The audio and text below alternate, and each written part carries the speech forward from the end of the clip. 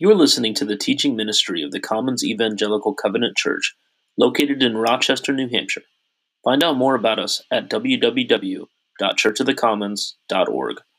May God bless you, and this teaching serve you well. Good morning.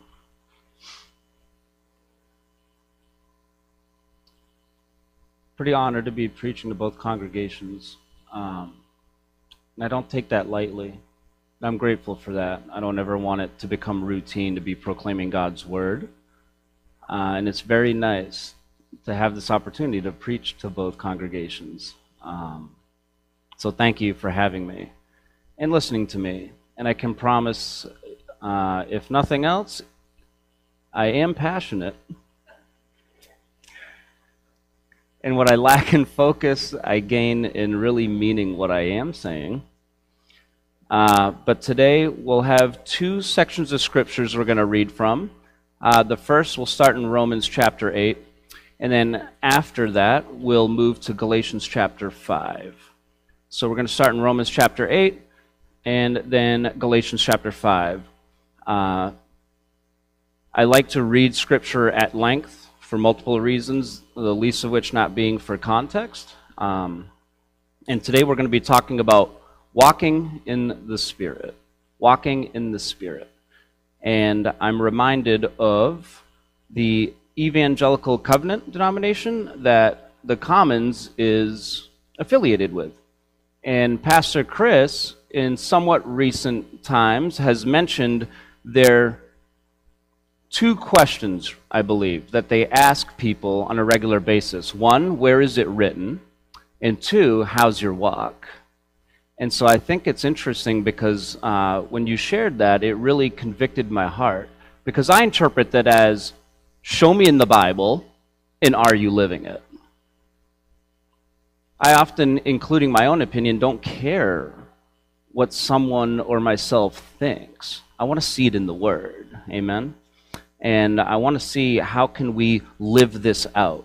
Not up here, but in our legs and in our feet. So, starting in Romans chapter 8. Therefore, there is now no condemnation for those who are in Christ Jesus. For the law of the Spirit of life in Christ Jesus has set you free from the law of sin and of death.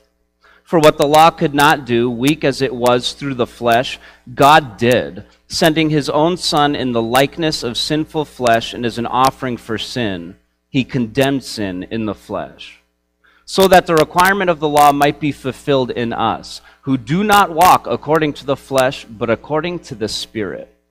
For those who are according to the flesh set their minds on the things of the flesh, but those who are according to the Spirit, the things of the Spirit.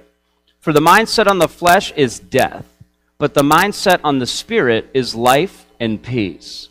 Because the mindset on the flesh is hostile toward God, for it does not subject itself to the law of God, for it is not even able to do so. And those who are in the flesh cannot please God. However, you are not in the flesh, but in the Spirit, if indeed the Spirit of God dwells in you. But if anyone does not have the Spirit of Christ, he does not belong to him. If Christ is in you, though the body is dead because of sin, yet the Spirit is alive because of righteousness. But if the Spirit of him who raised Jesus from the dead dwells in you, he who raised Christ Jesus from the dead will also give life to your mortal bodies through his Spirit who dwells in you. So then, brethren, we are under obligation, not to the flesh, to live according to the flesh. For if you are living according to the flesh, you must die. But if by the Spirit you are putting to death the deeds of the body, you will live. For all who are being led by the Spirit of God, these are sons of God. And now from Galatians chapter 5. For some context here, we're going to see this message again about walking in the Spirit, but in a slightly different context. In the book of Romans, in the larger scope, what's happening in the book of Romans is you have the Jews returning to Israel and the Christian church rejecting them. And you have Apostle Paul, essentially the climax of that epistle to the Romans, right, is saying like, well, what advantage is it being a Jew then? He's showing how Gentiles and Jews are in need of grace and where they each falter and how they both need Jesus. And the climax of the letter, right, is the benefit of being Jewish and what Israel means to the church. And it ends with, let them back in, greet them with a holy kiss, like, you should be one. It's potentially the first ever church split, and Apostle Paul putting an end to it. And in this epistle, what I just read, what we're extracting from it is this part where he's teaching us about walking in the Spirit and what it means. Now we're moving to Galatians, and for some context here, not a great letter in the sense of like, I guess every other letter Apostle Paul wrote. It's not a friendly letter. It's pretty harsh. And it's harsh because he's really putting the Galatian church on blast. And the reason being that this church was allowing Judaizers into the congregation to teach the people. And what it means to be a Judaizer, right, is to convince people to be back under the law of Moses, telling people that to be right with God, you must perform these external laws. And Paul is not happy about this, and he says some very unkind things, the least of which not being, I'm going to be mentioning this in the reading this morning, he goes as far as to say, if you're going to circumcise yourself, you might as well cut the whole thing off. Like, he's being very harsh, but why? For context? Because if they are performing works of the law to be right with God, they will never be right with God. People's salvation is at stake. And in this epistle, we're going to extract from chapter 5 here, where he mentions again walking in the Spirit. It's the same subject, different context, and different reasons. Just so you know, when we're reading here in this text, that's what's going on. So it makes more sense to how it's relating to what we're looking at. So in Galatians chapter 5, it was for freedom that Christ set us free. Therefore, keep standing firm and do not be subject again to a yoke of slavery. Behold, I, Paul, say to you that if you receive circumcision, Christ will be of no benefit to you. And I testify again to every man who receives circumcision that he is under obligation to keep the whole law. You have been severed from Christ, you who are seeking to be justified by law. You have fallen from grace. For we, through the Spirit, by faith, are waiting for the hope of righteousness. For in Christ Jesus, neither circumcision nor uncircumcision means anything, but faith working through love. You were running well. Who hindered you from obeying the truth? This persuasion did not come from him who calls you. A little leaven leavens the whole lump of dough. I have confidence in you that in the Lord, that you will adopt no other view, but the one who is disturbing you will bear his judgment, whoever he is. But I, brethren, if I still preach circumcision, why am I still persecuted? Then the stumbling block of the cross has been abolished. I wish that those who are troubling you would even mutilate themselves. For you are called to freedom, brethren. Only do not turn your freedom into an opportunity for the flesh, but through love serve one another. For the whole law is fulfilled in one word, in the statement, you shall love your neighbor as yourself. But if you bite and devour one another, take care that you are not consumed by one another. For I say, walk by the Spirit, and you will not carry out the desire of the flesh. For the flesh sets its desire against the Spirit, and the Spirit against the flesh. For these are in opposition to one another, so that you may not do the things that you please. But if you are led by the Spirit, you are not under the law. Now the deeds of the flesh are evident, which are immorality, impurity, sensuality, idolatry, sorcery, enmities, strife, jealousy, outbursts of anger, disputes, dissensions, factions, envying, drunkenness, carousing, and things like these, of which I forewarn you, just as I have forewarned you, that those who practice such things will not inherit the kingdom of God. But the fruit of the Spirit is love, joy, peace, patience, kindness, goodness, faithfulness, gentleness, self-control. Against such things there is no law. Now those who belong to Christ Jesus have crucified the flesh with its passions and desires. If we live by the Spirit, let us also walk by the Spirit.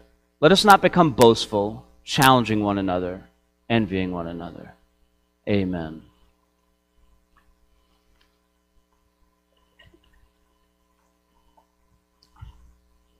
So, how's your walk? How many of those things in the list of the fruit of the flesh, well, it's not even mentioned as fruit, really, but those things that are evident from the flesh, how many things in those lists crop up in your life? How's your walk? How's your walk? And how many of the fruits of the Holy Spirit are produced in your life? How is your walk? So that's the question today, is how's your walk, and what does it mean to walk in the Spirit? Well, first we got to know the meaning of two words. One, Spirit, and one, what it means to walk, right? And they kind of fold into each other. I'll show you what I mean by that. The word Spirit, ironically enough, is a very mysterious word. And it's almost interchangeable with the word wind in the Bible, right? And what do wind and spirit and breath, what do these things all have in common? They can't be seen. We can only see the effects of them. So spirit in the Bible refers to those things that are not seen. There is a world that exists that cannot be discerned by the natural man. And I spent a whole deal of my life believing that this world did not exist. It would be like denying that wind exists or electricity exists because we don't see it. We just see the effects of it. And so there is a spiritual world, and the Bible is the only book that will tell you what that world looks like. And it's almost hidden in plain sight, right? Spiritual things. The Bible is teaching us not only about the spiritual world, but who we are in Christ. So you may not feel like the power that raised Jesus from the dead dwells in you, but that's on you. I don't care how you feel. The Bible says it's true. Yeah, but I don't see it. You don't see spiritual things. If you want to know what's happening in the spiritual world, you need to read the Bible to understand. If you want to know who you are in Jesus, you need to get in the Word and see what it says about you. And when we start believing that, this is like the foundation of what it means to walk in the Spirit. When we start believing those things which can't be seen, they can't be heard by the natural man, but they can only be discerned by those who have the Spirit of Christ in them, this is walking in Spirit, right? And so we have, in large, most of the world denies that the spiritual world even exists. Some might believe it exists, but dabble in sorcery and witchcraft and dark magic. A lot of Christians may even live their lives as though this world doesn't exist. And they might be living out their walk not knowing who they are in Jesus Christ. And I relate it to this. I went on a cruise recently with my wife. Oh man, it was awesome. It was awesome. I've never been so rested. It was just wonderful. And the thing about cruise, typically, like some resorts, it's all inclusive. I mean, the food's all included, right? And like tipping people, like everything's just like all lumped up into one very lengthy payment, right? But it's all inclusive. You don't have to like pull out your wallet to eat. You know, you don't have to pull out your wallet to engage in some activity. Like everything is already included. But I liken the Christian life to a cruise in this way. How many of us are walking in defeated lives, wondering why we can't stop doing the things we don't want to do, why we're not able to do the things that we wish we could, and waiting until we get to heaven to be fully restored to find out what great a treasure we neglected while we were here? Because in our text, in both examples, we see two things. One, you're made alive when you're born again and you receive the Spirit of Christ and yours become one. You are alive in Him, and the power that raised Jesus from the dead is in you. But two, that doesn't mean you automatically walk according to it. It's saying, like, if you have the Spirit of Christ, then walk it out. He's saying, if you are alive by the Spirit, then walk by the Spirit. And I wonder if we are like the Israelites who wandered for 40 years, not realizing the promise that was there right before them. And I don't want to get to heaven and say, finally, I can receive all these things that God in turn can say, you could have had them there, son. But you neglected to walk in Spirit because I'm so focused on the natural world. And you know it's dangerous, even with a natural mind, to read the Bible, because you'll get some good surface morality, but you will not hear the truth that's hidden from the rest of the world. So to be spiritual, to be spiritually minded, spiritual things, it's that part of life which is not seen.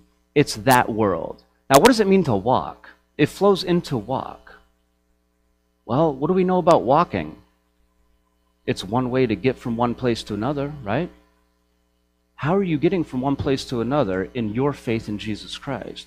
And also, how about this? How many of you have ever experienced this phenomenon where you see somebody walking on the street, and maybe they're bundled up, maybe they have a hoodie on, maybe you can't see their face, but you know by the way they're walking exactly who it is. You recognize them by their walk. Have you ever had this? Like you see someone, I know who that is. Before you even see them, like their posture, the way they walk, they have a certain stride. It's the way you're carrying yourself is your walk. And so how do we walk in Spirit? And like, why is this important?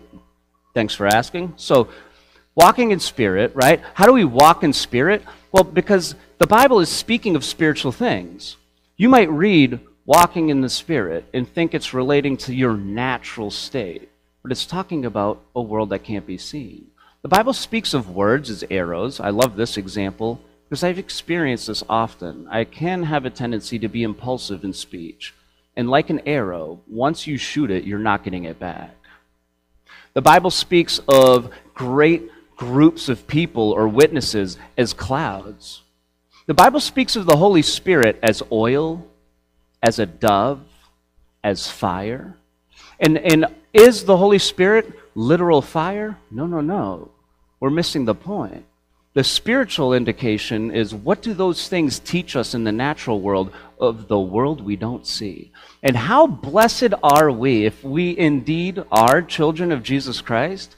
He says, when asked, the great master, when asked, why do you speak in parables? He spoke in mysteries. He spoke in symbolism. The Bible's full of types and shadows. And the great master replied, because to you it's been given to understand the kingdom of God. Because them, having ears they don't hear, and having eyes they don't see.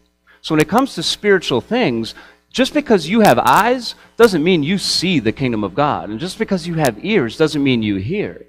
So you might read the Bible, and you might, as I did before I was born again, get the gist of it and have missed the whole point.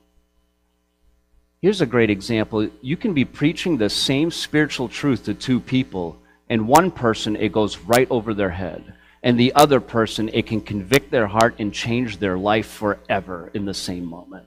You can have two people side by side, both with physical eyes and physical ears, hearing the gospel of Jesus Christ, and one will never be the same. They'll be made right with God. They'll be forgiven for their sins, and the other will understand the gist of it, but only in their natural mind. And this is spirit. This is spiritual. So like, why is walking in the Spirit important? And how do we do it? Like, don't we want that promise? Who hearing, if you walk in the Spirit, you will not fulfill the deeds of the flesh, wants to immediately, I want that. I want that kind of walk. And how do we do this? And what does it look like? We know Apostle Paul taught and spoke of great mysteries. And everything he taught was spiritual in nature. And he's on record saying things like, although I'm full of sorrow, nevertheless I rejoice. He's on record talking about all the persecution, trials, and tribulations he went through, but nevertheless I count it a light affliction. Right? This is walking in the Spirit where we're looking at the truth that the Word of God proclaims, not what we see and not what we hear. Do we not live by faith and not by sight? And have we come so accustomed to our natural body and to the natural world that we've put limitations on the Word of God? And so here the Apostle Paul, like when he talks about his great affliction, he says it's nothing compared to the glory of God, because he's looking at the truth of the spiritual realm. I'm going to live forever in glory. This is nothing. He doesn't see that kingdom of glory. He knows it's true because it's proclaimed in the Word of God. He's walking in the Spirit. And in the same way, when it comes to our identity, when we walk in the Spirit, it's understanding who we are in Jesus Christ, not who we're defined by the words of other people or by our prestige or the money we make. How many of us, how about this, have made an idol out of our own biblical knowledge? That's big for me, because as a pastor, I'm constantly studying the Word and wanting to. But I got to check my heart from time to time that I'm not replacing knowledge of Him with Him. And how many decisions do we make on a daily basis we have not even consulted the Master? And how many decisions do we make in things, I've heard that a million times. Well, spirit is not exhaustible. Your natural mind is. And how many times do we make decisions based on what we already know from the Word? Well, we haven't stopped to consider that sweet, still, small voice inside of us that beckons us to walk in His footsteps. How many of us have replaced what we know up here with what we should be feeling in here and doing in our legs and our feet, carrying the message to others? Man, you got to know who you are in Jesus, if you indeed have Him. Because without Him, you will not understand anything spiritual, although you might deceive yourself into thinking you can. I was that person. In the depth of my alcoholism years ago, I was living in a tent in the woods off of Willem Pond, where we've since baptized many people. Praise God. And I remember living in the tent, and I had 2 jobs and no money because I was an alcoholic. And I had no phone. And I remember thinking to myself, I'm a pretty spiritual being. And you know how I justified that? I have no attachment to material possessions. Like, I have nothing. Like, I'm so spiritual. I'm like a monk, exiled in a monastery. Was I spiritual? Well, no, because I was not born again. I had no illumination, so I couldn't see in the dark. More spiritual talk. What I was a drunk who didn't like responsibility, and my life had become out of control. At least monks, when they isolate themselves from society and are no longer a benefit to society, at least they're engaging in holy activity, amen? You're not spiritual because you say you are. You're not spiritual because of what you understand in knowledge. You're spiritual when you listen to Him, and I quote the Master again, "The words I speak to you are life, and they are spirit." Whoa. And you have to have the Spirit of Jesus Christ one with yours to understand, to hear, and to see. Because the natural mind can't understand it. So you've got to know who you are in Jesus. Look, I am not one of these preachers that... You maybe never heard of hyper grace. I'm not that guy. I will not proclaim like blasphemies from the pit of hell like that. I'm not here to tell you like that you are Jesus. I'm not here to tell you that you're incapable of sin. But I'm not going to be afraid of going so far in that direction to remind you, brethren, like if you have the Spirit of Christ, you are the righteousness of God. You're right with God. I don't feel right. Your feelings don't dictate Spirit. In fact, did you know, fun fact, and look, I can disciple you on this on the side and reason from Scripture, make my point here, but nobody feels anything from the Spirit? You say, whoa, what about those goosebumps? Huh? Didn't I just feel the Spirit? No. Your body's reacting to something you believe by faith. And you know what else reacts to what you believe by faith? How you walk. So how's your walk? Do you believe that you've been made right with God? Or do you breeze over that? Because I've heard it so many times. Yeah, I'm right with God. Great. Now what? No. You've been made right with God. You have been made right with God because he was crushed for your iniquity. And see, how many of you right now, just stopping to ponder that and hearing me say that, are just feeling a little quickened inside, a little more grateful for what you have, and a little more motivated to do that which is good and to love your neighbor? Because this is walking in spirit and not fulfilling the deeds of the flesh, which are evident. Who are you in Jesus Christ? And again, you might feel like you're not victorious. I don't feel victorious. What does the Word say about your spirit man? I'm not too concerned about your natural man. You know why? Because it's going to be put to death. The Bible teaches that we'll receive new bodies, and that because your body is dead from sin, though your spirit is alive through Christ. I'm not concerned about your natural state. But so many of us are so accustomed to what we see, experience with our senses, our natural body, people, places, and things, that we neglect that that is not really who we are. And if you study Scripture, you might be amazed to see that God looks at people according to their spirit, not their physical state. Crazy. You might hear people described physically in the Bible for reasons, but that is not who God is looking at. How could he look at the flesh, which will be put to death? He's looking at the spirit inside of you that was made right through Jesus Christ.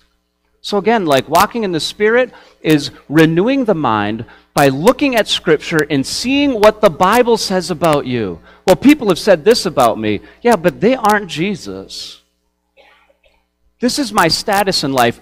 It doesn't matter. What does the Word of God say about me? I feel like I'll never overcome this sin. Well, the Word of God says Jesus Christ overcame sin, and he dwells in me. If I dwell on that and believe it, it will manifest in my life. And I will be bearing fruit of the Holy Spirit. What you believe will have direct consequence to what you do. How is your walk? Now, how about sharing the gospel with other people? Yeah, I'm not going to give you a disclaimer. Y'all get to know me. I'm sick and tired of Christians asking the question, how could someone do that? How could a heroin addict rob their grandma? I would ask, only once?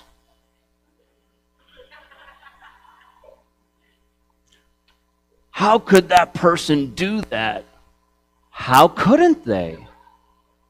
How couldn't they? Look, some more spiritual talk. How do we walk in spirit? How's your walk, Christian? If you have the Spirit of Christ in you, you've been illuminated. You see things you didn't see before. Where before you used to stumble over the same thing over and over and over and over and over, and suddenly, whoa, I didn't even realize I was tripping over this. Right? What does light do? It exposes what's around you. We've been illuminated. Which means if somebody has not been regenerated by the Spirit of Christ, they're stumbling and they have no clue what they're tripping over. And we're wondering why they can't get out of that room. We're wondering why they can't find their way around life. And have we not just heard from Apostle Paul this morning, who says that the natural man cannot understand the things of the kingdom of God. He cannot walk in spirit. He cannot. Incapable. You are not capable of producing the fruit of the Holy Spirit without the Holy Spirit. Is an orange tree capable of producing its precious fruit if it doesn't have roots, if it's not indeed an orange tree? Try putting an orange on your counter someday and seeing how many oranges sprout from it. You can't have the fruit without that which bears the fruit. It doesn't work that way. So my question really is, how can those who are lost not sin even more? I'm impressed that they can curb it at all. I'm surprised more people don't I'll stop there. When we're ministering to the lost, we got to remember, like, we have this great gift inside of us, so start believing it so it dictates how you live. Man, in the Spirit, I'm right with God. Woo, that ought to affect the way you walk. In the Spirit, I have the mind of Christ. Whoa, I don't feel that smart. You're probably not, but you have the mind of Christ in your spirit. You can draw from that. Do you know what a word of knowledge is? When we're walking in spirit and exercising the gifts of the Holy Spirit, when we're praying for somebody and you receive a word of knowledge, something about them in their life that you had no way of knowing, or a word of wisdom that you speak into their life. I'm not talking about this vague TV preacher nonsense that you could get off a fortune cookie. I mean very specific word of God. That's the mind of Christ, telling you, who knows all things, something you didn't know. So when I experience a moment like this, a word of knowledge, especially with somebody who's not redeemed, they're not walking in the light, and I can pray with them, and I might know their first name at this point, and I receive a word about something I had no way of knowing otherwise, their first question is, how did you know? And my answer always is, I didn't. So you might not feel that bright, and you probably aren't, and that's good. But in your spirit, the Bible says you have the mind of Christ. Whoa. If you believe that, you'll start walking it. How's your walk? When we minister to the lost, we would do well to remember they are incapable of doing that which you question them for not being capable of doing. Love them where they're at. Do not join them in their dark life, but offer them a way into the light if they want it. How do we walk in spirit in the way we get along with other people? Apostle Paul tells us we don't wrestle with flesh and blood. Your fight is not with people, places, and things, although we're constantly fighting with people, places, and things. Say we have two Christians, each pledging total, wholehearted, blind obedience to an opposite political party, and neither pledging the same allegiance to Jesus Christ, getting into a huge argument. What's happening? Apostle Paul teaches us, like, when we're at odds with people, it's not the people, it's not the natural world we're contending with, it's spiritual things. We would do well to remember when we're talking to other people, like those who are lost, that they can't find their way out. We should be patient and loving, and if there is animosity, it's not personal. It's towards Christ. There will be people who hate and revile and reject you, and if there never have been, I question your walk. Because Jesus Christ promised that. They hated him. And what, they're going to love you for carrying the torch? Come on. But if you're persecuted, make sure it's not because you're a jerk. Make sure it's because you're sharing the truth in love. And trust me, if you're sharing it, you will be rejected and reviled and hated and spit on, sometimes by your own family. But as long as I'm not rejected by Jesus Christ, I'm good. Because I have his spirit in me, I'm good. I can overcome any obstacle in life by the blood of the Lamb and the word of my testimony. Like, I can overcome because he overcame. And if I'm ever struggling in life, it's because instead of dwelling on that which is true spiritually, I'm focused on natural circumstances. Isn't the Bible constantly teaching us this lesson? Here's my question. How's your walk? Do you wonder if you have the Spirit of Jesus Christ? Apostle Paul has no trouble asking this question. I won't either. You notice how he's constantly saying, if indeed his Spirit is in you. And I'm wondering, do you know for sure? Do you know for certain that you're born again? Has anything changed in your life except other than what you believe and know up here? Because knowledge is like wood, hay, and stubble. On the day of judgment, when that consuming fire comes over you, all that will be burned away. All that'll be left is that which is produced from the Holy Spirit in your life. So here's my question. Look, How's your walk? And do you even have a walk? Are you walking with Jesus Christ? It's the only means by which you can enter his presence and be one with him. And my challenge to those who are Christians is this. Is it okay that we suffer and go through hard times? Yeah, absolutely. If you don't, that's the suspicious part. But what are you going to do with it?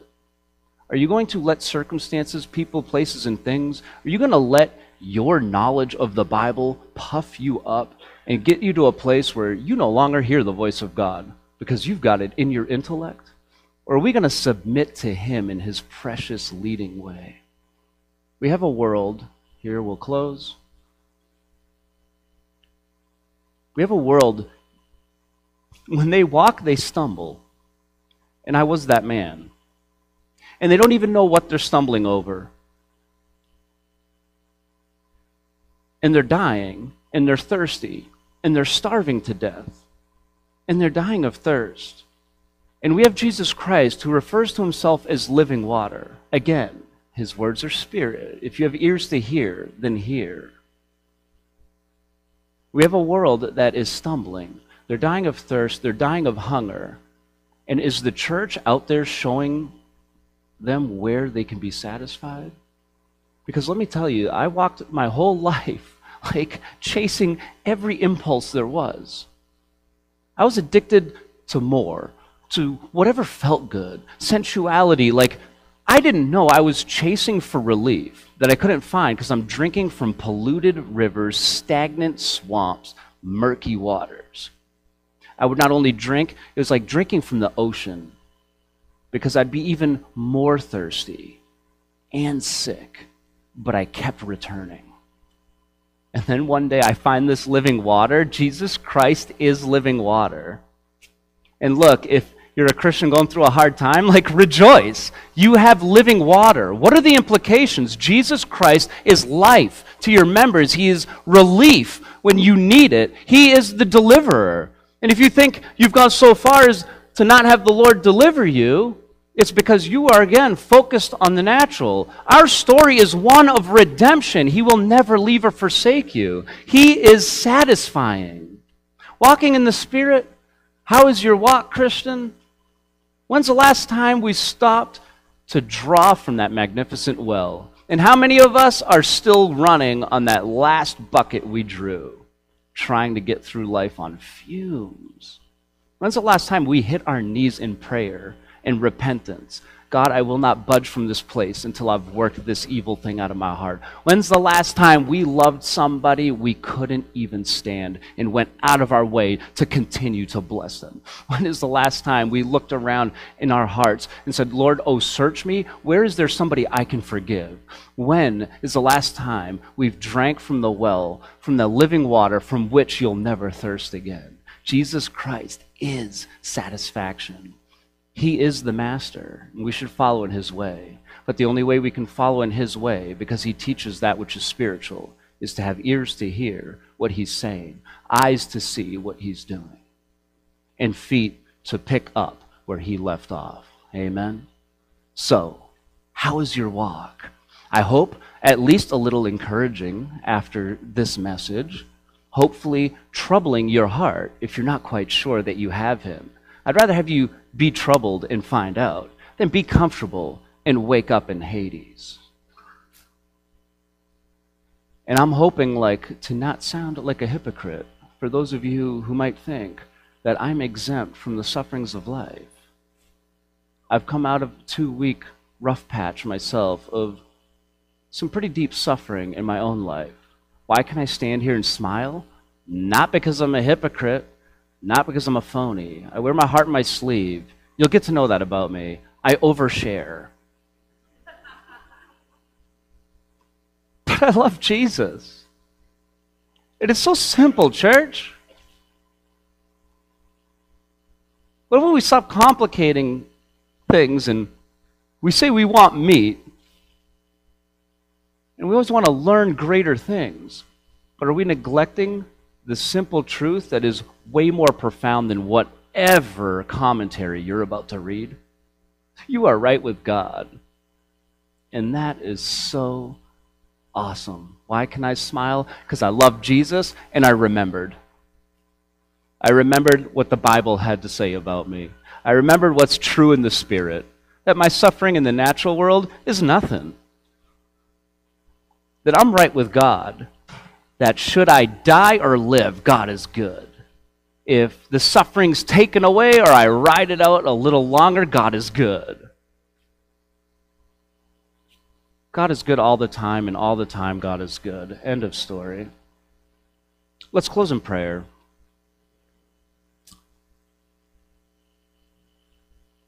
Father of light, thank you so much for not abandoning your creation who abandoned you, and for sending light into this world. And Jesus Christ, thank you for being that light and shining and drawing us who are yours to yourself. Jesus Christ, we glorify you. You are the master. You are Lord of this place. There is no congregation or denomination in your name. We are all here proclaiming to be your children. Jesus Christ, we exalt you so that lifting you up, you will draw people to yourself. You are King among us. Lord, we repent for all the ways in which we've neglected this sweet promise we have, and this wonderful truth of who we are in you and how it would affect the way we walk. And Holy Spirit, in all the ways for our own comfort, we've put you in a box and neglected your ministry among us. We repent for that. Have your way with us, especially in those areas that make us uncomfortable. But have your way among us. Be the refining fire that burns away our impurities. In Jesus' name, amen.